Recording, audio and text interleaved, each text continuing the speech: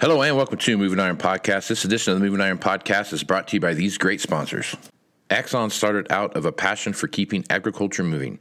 Imagine having 100 years of tire and wheel knowledge in your back pocket the next time you sell a piece of ag equipment. To find more or become an Axon dealer, please visit axontire.com. This podcast is also brought to you by Valley Transportation. Valley Transportation has been hauling ag and construction equipment across the country for the past 33 years. Call Parker at 800-657-4910 or go to valleytransinc.com for all your trucking needs. At Valley Transportation, our goal is to help you reach yours.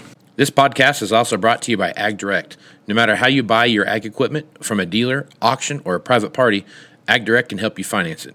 You can even apply online at agdirect.com. Learn more about your financing options at agdirect.com. Moving higher in the 21st century. Hard-working people working hard for you and me. Moving higher time and time again. Through the years you'll find us here. Moving Iron. Hello and welcome to Moving Iron Podcast. Marcus with Shawn Hackett. This edition of Moving Iron Podcast is brought to you by Axon Tire, helping dealers move more iron for the past 100 years. For more information, go to axontire.com. Also, if you'd like to get yourself a super sweet pocket knife, go to marketing at axontire.com and give them all your details, and they will send one to you. Just tell them that you heard it on the Moving Iron Podcast. Make sure you go to marketing at axontire.com to get that free pocket knife. Valley Transportation has been hauling ag and construction equipment across the country for the past 33 years. Call Parker at 800-657-4910 for all your trucking needs, or go to valleytransinc.com. Valley Transportation, our goal is to help you reach yours. And no matter how you buy your ag equipment, from a dealer, an auction, or a private party, Ag Direct can help you finance it. You can even apply online at agdirect.com. Learn more about your financing options at agdirect.com. Shawn's with Hackett Financial out of Boca Raton, Florida, and he's kind of nice enough to come on a couple times a week to talk about what's going on in the marketplace. So, Shawn, how you doing this morning, man? Pretty good, Casey. Real good. We want to keep this program friendly today. That's all I want to say. Friendly. Yeah, just don't be smacking me. We'll be all right. Okay. All right. Well, I am losing hair every day. So I'm very sensitive about that. Extremely sensitive. You and me both. I shave my head on purpose. It feels like it's not a hairstyle. It's more of a what do you call that? A camouflaging effect. So yeah, works well. Well, we're going to talk about the sudden atmospheric or stratospheric warming events that you've been talking about here. I think before we get that, let's just touch on this. Right before we got started here, you were mentioning that things are just getting hammered in the marketplace, and you and I did a scramble trying to figure out what was going on, but it looks like the markets are getting hammered over some news someplace. I don't know. I haven't found anything yet, but just in the last half hour, wheat's almost got limited down for a bit. Crude got hit out of nowhere. The dollar got hit out of nowhere. Some news came out. Don't know what it is, but there's are speaking in Turkey supposedly about everything. And so there must have been some communique of some sort that, maybe they're going to have a period of calm or something. I really have no idea, other than the markets are getting hit, that maybe things are calming down a little bit. And we might find out a little later that, maybe the meeting of the minds are going to try to de-escalate things for a little while. And we've talked about this before. At some point, you could have some, hard down reactions in the markets if the market senses that maybe some supplies have been coming out of Ukraine more than they were thinking. So don't know exactly what the news is, but markets are reacting right now, and we'll just have to wait and see whether it's a false news story or it's actually true. But something got the markets stirred up this morning. So we'll have to check that out and see what happens and see how things play out. So let's talk about what's going on here. See, we've talked a lot about this April weather that's coming up. April is officially 3 days away. Usually we get our worst winter in spring here in the Panhandle. So it's not uncommon to get a late March, mid-April type of blizzard comes along. Kind of what you've talked about here, Shawn, coming into April. It really looks like things are really starting to stage for that event to happen here in April. Well, let's talk about what has happened. We did have a very, very strong sudden stratospheric warming event where the Arctic the stratosphere air over the Arctic warmed suddenly. In fact, it was right up there with one of the top 5 strongest warmings since 1975. So this was no minor event. Then once you get that, you can have two different things can happen. You can have a displacement of the cold air in the stratosphere, or you can have a splitting of the air in the stratosphere. It could go one of two ways. This one's a split where the stratosphere, the polar vortex actually gets split into two separate pieces. To think of cell division, you take a cell and you split it, and now there's two different polar vortices. That has happened. So that's what we're dealing with here. And then now these two balls of cold air can go spinning around wildly. The last thing that needs to happen is you need to have that connect with the troposphere. And the way that happens is that the typical stratospheric jet winds in the stratosphere typically go westerly in the wintertime. And when they flip to easterly, that's showing a complete weakening of the polar vortex down at the tropospheric level, meaning it's connecting with the air on the ground. That has, in fact, also happened. So what we now have is a polar vortex weather regime. This is Northern Hemisphere. It's not just the U.S. So what we think it means is that we're going to have a pretty cold, a lot of cold shots of air that are going to come into the North American corridor, to the European corridor, Russian corridor over the next 30 days. And we think we're going to have the potential for a lot of significant snowfall in the northern tier of the Northern Hemisphere, and considerable rain in that central southern Northern Hemisphere. And of course, this is when we're supposed to be turning the wheel in Europe, in Russia, and in the U.S. to try to plant crops and harvest, winter wheat at some point, and to get the post-dormancy of winter wheat coming out in good shape. So all this would suggest unfavorable weather post-dormancy for winter wheat, and obviously for trying to get, cotton crops and corn crops and soybean crops and oats crops and winter wheat and spring wheat crops planted at a time of great angst in the market right now. And so this has been our forecast for a long, long time.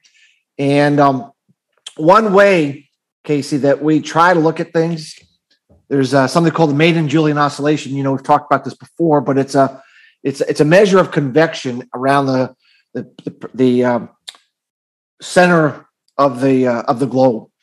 And typically, if you go into phases 1, 2, and 3, won't go into exactly what all that means, but just understand if the MJO goes into phases 1, 2, and 3, it tends to mean a greater chance for snowfall in the northern tier belt of the Northern Hemisphere, especially the northern tier of the grain belt.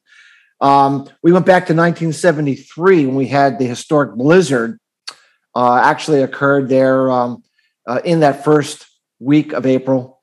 To this day has never been broken in terms of amount of snowfall that occurred in Iowa and Minnesota and your area during that period of time. And that, of course, triggered a huge rally in grain markets during that spring season. It also went into phase 1, 2, and 3. So we're going to be monitoring MJO and to see if right now the models are suggesting we could see this.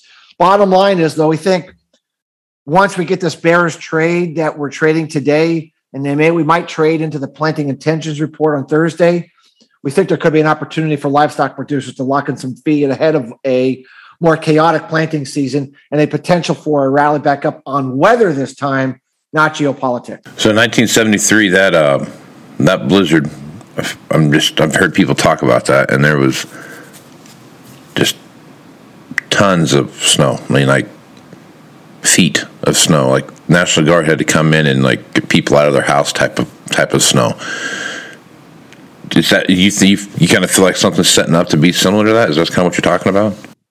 Anytime you're trying to predict that kind of weather event, I mean, no one can say that it's definitely going to happen. It's kind of like when we predicted the frost in Brazil, something that hadn't happened in 26 years. Right. We can never say it's definitely going to happen. Only way you could do it, trying to look at our natural climate cycles, is what are the probabilities of a crazy weather event happening? We believe with the setup we just described, this polar vortex, sun-struck warming, splitting, connection with the troposphere, and the look that we might get a phase 1, 2, 3 MJO, the chances of this happening are the highest they can possibly be. It doesn't mean it's going to happen, but we have our best chance for this kind of a 1 in 100 year kind of snow event in April that you're going to get. And so we're just going to try to monitor this MJO and see how, it's not going to happen this, if it's going to happen more. I think in Iowa, the peak of the storm was April 10th, if I remember correctly. Yeah. So the event, if it's going to occur, would be more around that time frame. So we're going to be trying to do our best to monitor all these micro variables and get a better look at, later this week what that looks like. But we think that most years that's not on the table. I mean, it's just not on the table. It's on the table, and it's on the table in a way that the best possible chance for it to happen are in place for now for that to happen. And so that's, just being on the lookout for that we could get something like that. And if it did occur and we're not able to get corn planted on time and spring wheat planted on time, the market's going to react to weather this time, even though right now it might be reacting negatively to geopolitics, and it may react negatively to this planting intentions report on Thursday, possibly.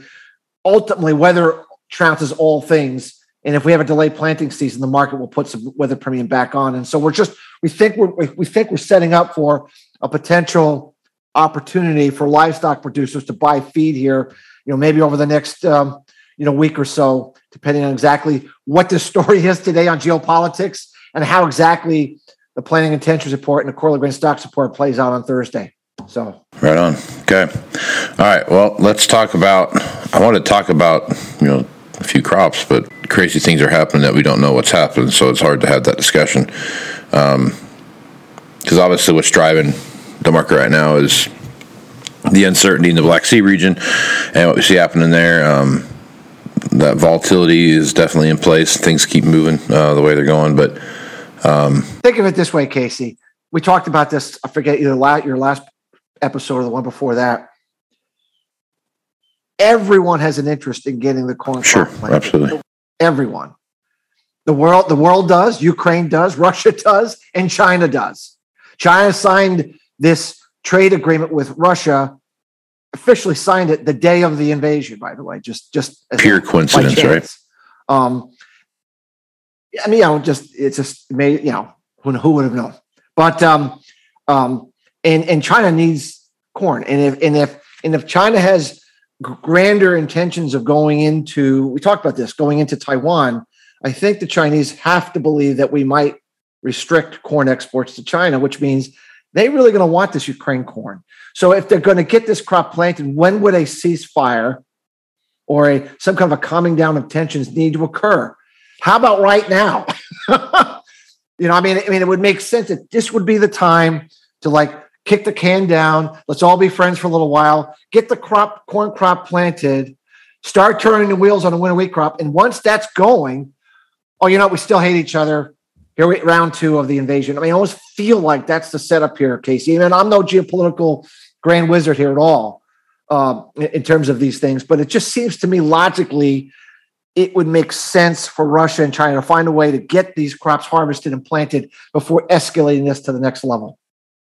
All right, so I think I just saw what's driving this here. Sure. So I just got a New York Times article popped up here on my phone, and the headline is Russia vows to reduce attacks in northern Ukraine, and basically they're saying having less troop presence in the Kyiv area. So that could be what's drawing that a little bit. Well, we talked about this before, that I think that they're going to do everything they can to keep the ag areas of Ukraine intact and support the ag areas to be able to operate during this period. And maybe this is a sign that they're going to create a bubble in the ag group, in the ag areas, to let this happen, because quite frankly, Russia wants it to happen. China wants it to happen. So I really think that the markets have miscalculated that fact. They were trading zero in Ukraine, and China does not want zero out of Ukraine. It's not in China's best interest to have zero in Ukraine. And I cannot imagine that Xi Jinping out of China is talking with Putin and saying, that we want to obliterate Ukraine and ruin all that grain production that they desperately need. I just don't think that's the bigger game plan involved with this entire geopolitical escalation. I think they're calculating a lot of things. The calculation now is get the crop harvested, winter wheat, get the crop planted in corn, and oh, by the way, Russia, make sure you keep selling us that stuff that we need. And maybe this is the beginning of the de-escalation before the re-escalation over the summertime. That's just me talking out loud, but I just think we're set up for that right now. Okay, so here's the quick opening paragraph of this article. So it says, and this is from the New York Times. It says, here's the latest developments from Ukraine. A deputy Russian defense minister said on Tuesday that Russia would sharply reduce military activity near Kyiv in the first signs of progress as the diplomats from Ukraine and Russia discuss a possible ceasefire. So that's a big deal. I mean, that's the city that they want to take so bad, and they're going to sharply reduce the military activity in that area. That shows that they are getting close to, I don't know, I'm not a military scientist by any means, but it seems like that would be a sign that they're going to start a possible withdrawal if they're giving up on the main city that they went to take anyway. They need to start turning a wheel in a couple of weeks. Yep. And they need to, and I'm not saying farmers aren't ready. I mean, I know some of the Ukraine farmers, some of the best farmers are around, and I'm sure a lot of them have a lot of their inputs and are ready to go. But they do need a safe environment to go ahead and do it. Mm-hmm. I've already seen some pictures that they're getting ready. So I think the game plan is let's let the farmers do their job. Let's make sure they can do their job, and then once they do their job, then we'll go back to hating each other later. And I think that's the game right now. I think that's the geopolitics is all about chess pieces.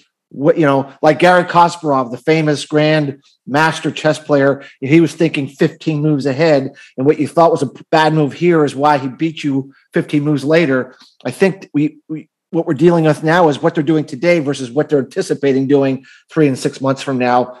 Right now, the game is de-escalation is what they want to achieve a greater goal later. That's my suspicion here. Yeah. So. Okay. All right. So let's war game this real quick. This blows over. Well, let's put it this way: it blows over to a point that the Ukrainian farmers can go out, they plant the crop, and they bring in just a standard yield crop. Right now, obviously, you still got to get it out. There's a lot of port issues in Mariupol. There's a lot of port issues in Odessa. A lot of this grain to go through Bremenhaven up in Germany. Those you start looking at some logistical issues that start playing into all that. Getting ships in and out of the Black Sea with the mines and everything that have been placed there, and getting insurance carriers to carry that stuff. It's a whole other thing. But let's just hypothetically say everything gets back to normal and get the grain out. What effect is that going to have on the market when you start looking at December corn and those kind of things? Well, it would be if the market believes that it's a true shift. Then the markets have to take a lot of this geopolitical premium off. Now, of course, doesn't mean that geopolitical risk is off the table completely, but it means that the geopolitical premium should be less than it is. So, what does it mean? It certainly would mean lower prices, so long as the U.S. planting season goes well. And so that's my suspicion here. I think we could be looking at maybe a hammered down week this week on de-escalation in Russia, and potentially I don't know what the USDA is going to say. I'm not going to sit here and profess that I'm a wizard at picking and determining what the USDA is going to say, but I have a sneaky suspicion. We told U.S. farmers we're going to run out of everything. We've given them prices that work under any and all circumstances. And the U.S. farmer that I know and love and dearly, that I've been working with for 30 years, is going to plant every single acre they can. They're not going to cut corners. They're going to plant every single corner they can, and they're going to look at Mars for potential increased acreage. And so I think the USDA is going to say that, and that might make all the balance sheets look a lot more bearish than they currently are, and then that sets the stage for sort of an unwinding of some of this hot money that was betting on, $15 wheat, corn, and $20 wheat, and that sort of thing. But that also offers the opportunity for the livestock producer to potentially get some feed bought at a price that just a week ago he might have not thought was possible. Because we do think we're going to have a very challenging first third of the growing season in the U.S. And I do think that the market will have to very quickly pivot and put weather premium back on. And I want to make sure, and of course, this geopolitical thing, by no means, even if what happens, and they get a ceasefire, and it's not over. We think that this geopolitical situation is a permanent change. It's going to keep coming back. We think there's bigger things ahead that's going to come. It's not going away, but it's temporarily going to deflate. So there'll be an opportunity for livestock producers to do something, dairy producers to do something. We're gearing up to hopefully make a good, strong recommendation to buy cash feed here over the next week and a half, if this scenario plays out like it looks like it may be playing out here with some kind of a hard down phase. We'll have to see. Yep, so. Right on. All right, Shawn, good stuff as usual. Folks want to reach out to you and get more information about Hackett Financial and what you're doing over there. What's the best way to do that? Our website is Hackett, Hackett, advisors.com. Lots of podcasts, white papers, sample reports to give your listeners a really good understanding of what we do to see if we could be of help. Right on. And I am Casey Seymour with Moving Iron Podcast. Make sure you check me out on Facebook, Twitter, and Instagram. I have a YouTube channel called Moving Iron Podcast YouTube channel. I also have a LinkedIn page. Moving Iron Podcast is a LinkedIn page out there. Just check that out. Go to all those places and subscribe and like and do all those fun things. You have a good way of getting hold of all the information that comes out there. Go to movingironllc.com so you can get everything Moving Iron related. Also, all the information for the Moving Iron Summit coming up here in Nashville, Tennessee, September 6th, 7th, and 8th.